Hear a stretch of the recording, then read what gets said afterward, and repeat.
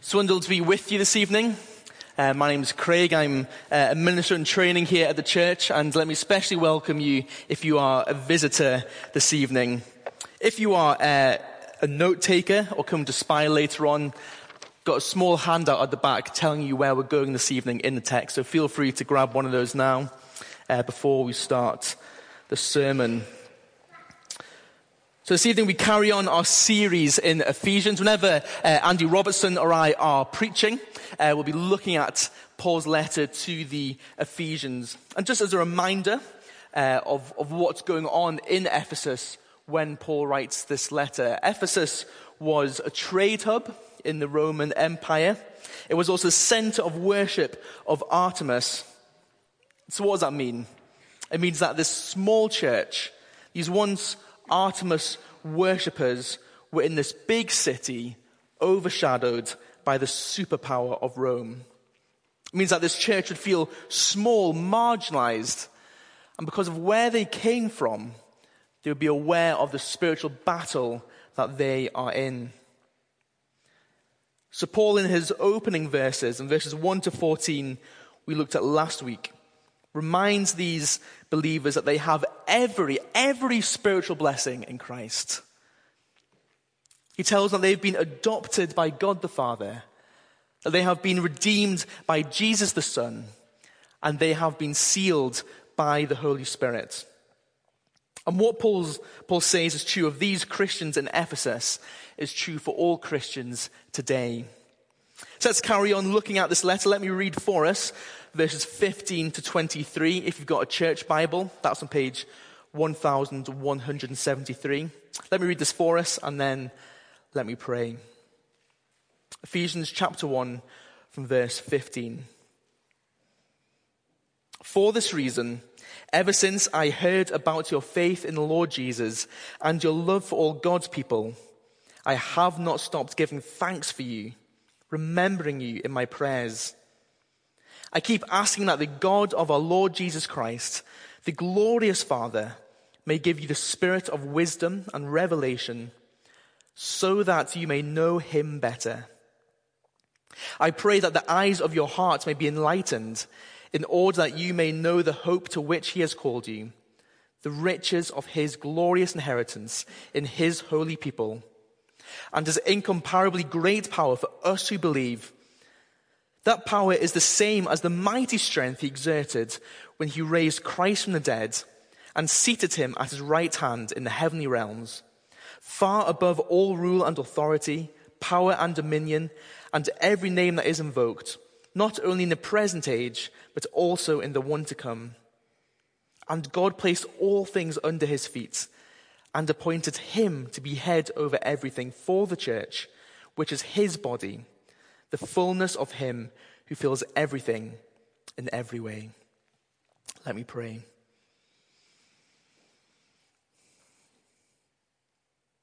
Our Father, our desire this evening as we look at your word is what Paul prays for here, to know you better. As we look upon what Paul wrote, what he prayed for this church, may we also be a people who pray it for each other. May we leave here not knowing more about you, but leave here knowing you. We ask all these things for your glory, Lord Jesus, and for our joy in you. Amen. I don't know if you've noticed just now, but photography is one of the big in things just now. I had a friend who wanted to get into photography, and he bought one of those big fancy DSLR cameras, one of the big digital ones. But the problem was, he wasn't very good at taking photos. So what did he do? He then bought a better camera. He was a good friend of mine like me. He was all the gear, no idea sort of person. And did this new camera help him? Well, no, not really. See, what my friend needed wasn't a new camera. He had everything he needed in that camera to take beautiful pictures. Instead, what he needed was lessons to learn how to use what he already has. See, Paul in verses 1 to 14 tells the Ephesian Christians that they have every spiritual blessing in Christ. And in our passage, he prays that they may understand what they have in Christ. Have a look at verse 15, our opening verse, and notice what it is that drives Paul to pour out this prayer. You notice it's the Ephesians' faith in Jesus and love for his people. Paul is convinced that they are Christians. They've grasped that being in Christ changes their relationship with God, the vertical relationship, and their relationship with other people horizontally. See, growth and understanding the gospel is seen in both of these areas, or not at all. And Paul is sure of what he said in verses 1 to 14 is true of them. He is confident they are in Christ. He gives thanks to God for them, so he prays for them to know God. Look at verse 17. I keep asking that the God of our Lord Jesus Christ, the Father of glory, may give you a spirit of wisdom and of revelation in the knowledge of him. That raises the question, doesn't it? I thought the Ephesians knew God. Didn't Paul mention that in verses 1 to 14? But yes, they do know God. Do we know God? Yes, we do know God. So why is Paul writing this? Paul is saying there's a difference between knowing about God and knowing God. Think of it like this. When I was a student at university, I'd heard of this whiskey. This whiskey was smooth, and yet somehow had a slight smoky taste to it. It was a whiskey you could hold up in a glass, and you could look at its golden hue. You could see how beautiful it was when the light hit it. I'd heard about these things. I knew about them. Then one summer, me and my friends took a trip to Orkney. We went to the Highland Park distillery. And then when that whiskey touched our tongues, we knew the things we believed were true. See, Paul's desire in his prayer is not that they may know about God better, but they may know God better. You may be able to write the most wonderfully crafted theological essays. You may be able to recite all sorts of confessions and yet not truly know God and only know about him. The wonderful thing about knowing God is we'll never reach the depths of how wonderful he is. I love box sets on TV, and one of the sad things with box sets is you love them and it comes to the end and you're a little bit sad. Not so with God. He is infinite in all that he is. He is eternal in all that he is. That means as we grow in knowing God, there's always, always more we can learn about him, always more we can enjoy about him. I was reminded of a quote from the book Prince Caspian, where Lucy meets Aslan for the first time. And she says, "You're bigger." And Aslan says, "I'm not. But every year you grow, you will find me bigger." And that's what's like as we grow in knowing God. He doesn't change. He doesn't get bigger. But as we grow in knowing God, we see him as bigger. Have a look at verse 17. If you want to know how big God is, this verse is packed full of stuff. Do you notice the Trinity going on here in this verse? God, I keep asking that God of our Lord Jesus Christ, the glorious Father, may give you a spirit. You've got the whole Trinity working here in this verse. But let's just look at the end of this verse, the tricky bit. Does this verse mean that the Holy Spirit can leave a Christian and that we need to be refilled by the Holy Spirit? We need to be topped up by him? Well, no, I don't think that's true. What Paul is praying for here is that the Holy Spirit's work in the believer may be one that opens the eyes of the believer to greater knowledge of the Lord Jesus Christ. For he is the Holy Spirit of wisdom and revelation. This idea of revelation and mystery is something we'll see keep popping up in the letter of Ephesians. Have a look at verse 9 of chapter 1. We see it for the first time there. He made known to us the mystery of his will. And then in a few sessions' time in chapter 3, it is full of this mystery thing going on in the letter. See, the revelation that the Spirit will bring is not a revelation of something outside Scripture, not something against Scripture. He will never do that. But instead here, he is revealing something that was a mystery, that was once hidden.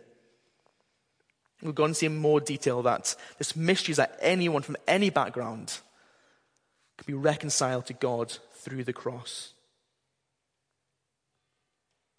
Let's pause here and remember that this is a prayer. It's important for us to grasp in this section. This isn't a logical argument Paul's going through here, but it's a prayer for a people. And Paul is saying you get this knowledge by praying. Prayer is such an important way in knowing God. And this prayer isn't something between me and God, it's a corporate prayer. I think, what do we pray for each other? What do you pray for as a church? I think one thing we see in this part of the letter is we should be praying prayers like this. Prayers which ultimately culminate in that we may know God better. Because if you know God better, there are some things that you will experience and not just know. And Paul goes on to list these things for us.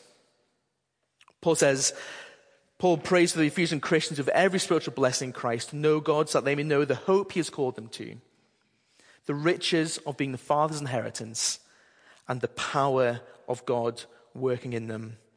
And we'll see later on that Paul really drives home this last point. He really drives home the power of God working in them. But we'll come to that when we look at it. So let's look at this hope he's called them to in the first half of verse 18. I pray that the eyes of your heart may be enlightened, in order that you may know the hope to which he has called you. It's a funny phrase, isn't it? The eyes of your heart enlightened doesn't really make sense. The heart of your mind enlightened, we get that. But the eyes of your heart enlightened? As much as our culture might want us to be, we're not purely rational beings. It's not a case of if we have more education, we'll eventually become perfect. But we aren't just governed by our mind, we are governed by our heart. Not literally the organ pumping blood around our body. Here the heart means the center of our physical, our spiritual being, combining our intellectual understandings and personal affections. Think back to that whiskey analogy. I knew in my head about Highland Park whiskey. But it wasn't until I tasted it then I knew in my heart as well what it was.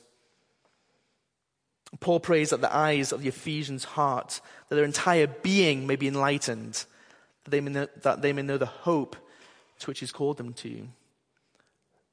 So then the question comes really, well, what is that hope, Paul? What is that hope you've called them to? I think he's basically summarizing verses 3 to 14. The hope is being known by the Father, being adopted into his family through Jesus, blessing us in him. The hope is we've been redeemed, bought back from death and slavery and sin. We've been forgiven of our sin. So we look forward to the time when Jesus will unite all things to him and for him.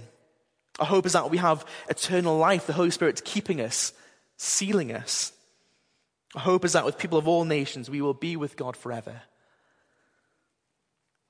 And when the Bible speaks of hope, it's not just wishful thinking. It's not, I hope Dundee will qualify for Europe next year. See, hope in the Bible is assurance of something not yet received. Paul wants us to grow in the hope he's called us to. And this starts with prayer, with corporate prayer, praying this for one another. See, hope is a powerful thing that transcends what you see in front of you. It affects all of life. I had a friend who was terrified of flying. She hated takeoff, she hated turbulence, she hated everything about flying. But the only reason she ever flew was because she had hope that the person who would meet her off the plane was worth going to see. She had hope, she had assurance that what met her was better than what she would go through. So the more time she spent with her friends she went to see, the more real her hope was. And the more you know God, the more real this hope of being with God becomes. And this hope of being with God isn't something we've earned. It's not something that we deserve. It's something which is given to us with an assurance, the seal of the Holy Spirit, so that we won't lose it. God has given us this hope. He will make sure that we receive what he promises. Paul says, you know God, then you'll know hope. He says, you know God, then you'll know the riches of being the Father's inheritance. Have a look again at the second half this time of verse 18. And I wonder if, like me, you totally misread it the first time you saw it. The hope, what are the riches of his, not our glorious inheritance, his glorious inheritance in the saints. We have every spiritual blessing in Christ. The eternal God has everything. He needs nothing. And yet, what is the one thing he wants for his inheritance? Well, it's his church, his people. What this have meant for these Ephesian Christians to hear. These new Christian believers perhaps causing division in their families of Artemis worshippers, a legacy now come to an end. And these once worshippers of this false god, now the inheritance of God the Father. Do you think they felt deserving of this, knowing what they'd come from? Do you think we feel deserving of this, knowing what we are like? Well, no. That's the point. We don't feel deserving because we know we aren't. We know our sin. God knows our sin. And yet he is able to take us and make us his inheritance, which makes him look glorious. That God is preparing a glorious inheritance for him to enjoy for all eternity. Sinners saved and sanctified from all across the world. This is what he has chosen for himself to be his inheritance. Sinners chosen, redeemed, adopted, sealed. These once wretched people, now his children and bride of his son. The very thing he's prepared for his enjoyment. I heard this and my mind just went, this isn't some sort of harsh taskmaster of a God. It's amazing. What a gracious God. That God has planned not for you and I, once enemies of him, to somehow sneak into heaven and hope that no one realizes that we shouldn't be there. Instead, God has planned for you and I, that are Christians, to be the very thing he looks forward to in the recreation, his inheritance. The more time I spent looking at this passage, maybe more thankful for the cross. Be more thankful for Jesus. And it opened my mind more to see what our Father is like. What Paul prays for are wonderful things. The fact that these things are sure and not just wishful thinking. I think this warms the heart to God, whose ferocious love has won us. Paul's prayers for the Ephesian Christians who have every spiritual blessing in Christ, to know God so that they may know the hope he has called them to, so that they may know the riches of being the Father's inheritance, and that they may know the power of God working in them. Have a look down at verse 18. Having the eyes of your heart enlightened, that you may know what is the immeasurable greatness of his power toward us who believe, according to the working of his great might. I remember Paul was writing to the church in Ephesus. I said, where is the power in Ephesus? Is it with the church? Or is it with the spiritual power of Artemis and its massive following? And the great military superpower of Rome? Where is the power in Ephesus? See, Paul here really wants to emphasize the immense power of the Father. So in verse 19, and his incomparably great power for us who believe. There's no power compared to his. Paul's reminding the Ephesian church the truth. He's saying, do you realize that there is a power in you more powerful than anything else in the universe? That the great creator of the cosmos, with infinite power and the ability to do whatever he wills, whenever he wills, chooses to use his power towards us, for us. And Paul really drives us home in verses 20 to 23. I remember these Christians left Artemis worship, We saw last week they burnt their old spiritual books. They are very aware of the spiritual battle they are in, of their spiritual opposition. So Paul prays them to know the power of God working in them, which is the power of Jesus' resurrection, the power of Jesus' rule, and the power of Jesus' fullness. Let's look at the first one, resurrection power. What does that mean, resurrection power? Well, the resurrection of Jesus from the dead gives us assurance that God can and he will resurrect us from the dead. We see the start of chapter 2 next week when we see that God has also raised us now into heavenly places with Christ. This isn't the most pleasant illustration, but I bet you remember it. Ask any midwife. As soon as that head comes, the body cannot help but follow. Because Christ is the head of the church, where the head goes, the body can't help but follow. Christ is now seated at the right hand of the Father. So we now, the body, spiritually have been raised from the dead and sit with Christ. We have now spiritual death to life, and we look forward to physical death to life.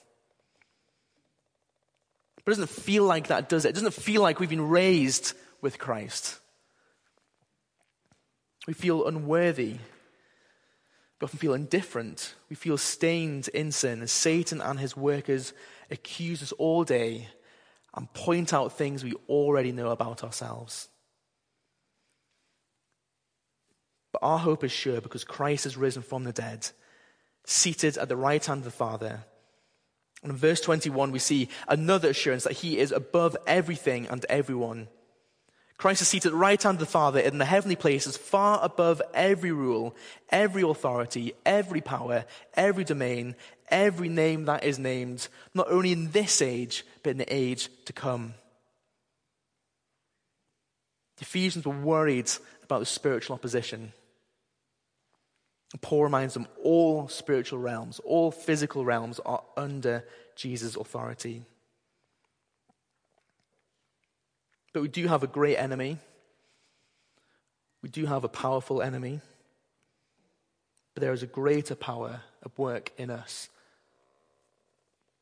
So I love this quote from Martin Luther, the reformer. He said, "So when the devil throws your sins in your face and declares that you deserve death and hell, tell him this: I admit that I deserve death and hell. What of it? For I know one who suffered and made satisfaction on my behalf. His name is Jesus Christ, Son of God, and where he is, there I shall be also." We see the power of Jesus' resurrection. We see the power of his rule. And we see the power of his fullness. Have a look at 22 to 23. "And God placed all things under his feet and appointed him, that is Jesus, be the head over everything for the church, which is his body, the fullness of him who fills everything in every way." Jesus is the head of the church. This church doesn't belong to David Robertson, doesn't belong to the elders. This church belongs to Jesus, as do all churches. He is the head, and the church is connected to him. Where the head goes, the body goes also. Jesus lacks nothing. Because we are connected to him, his church lacks nothing. Because in him, being united to him, we have every spiritual blessing.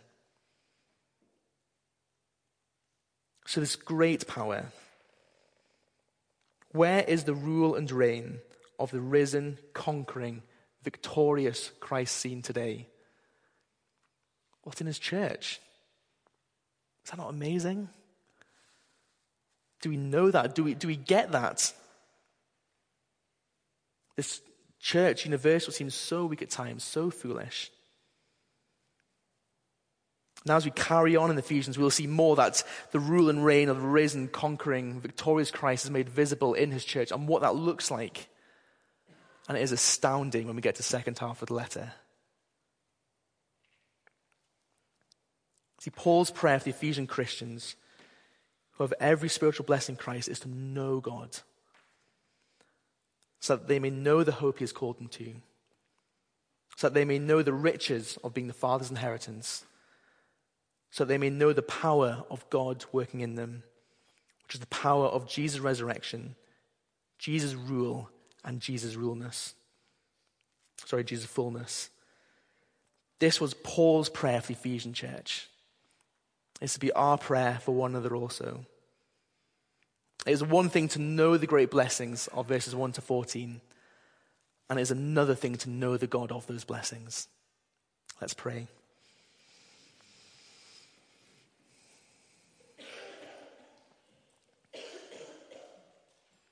Father, I pray that the eyes of our hearts may be enlightened in order that we may know the hope to which you have called us, the riches of your glorious inheritance in your holy people, and your incomparably great power for us who believe.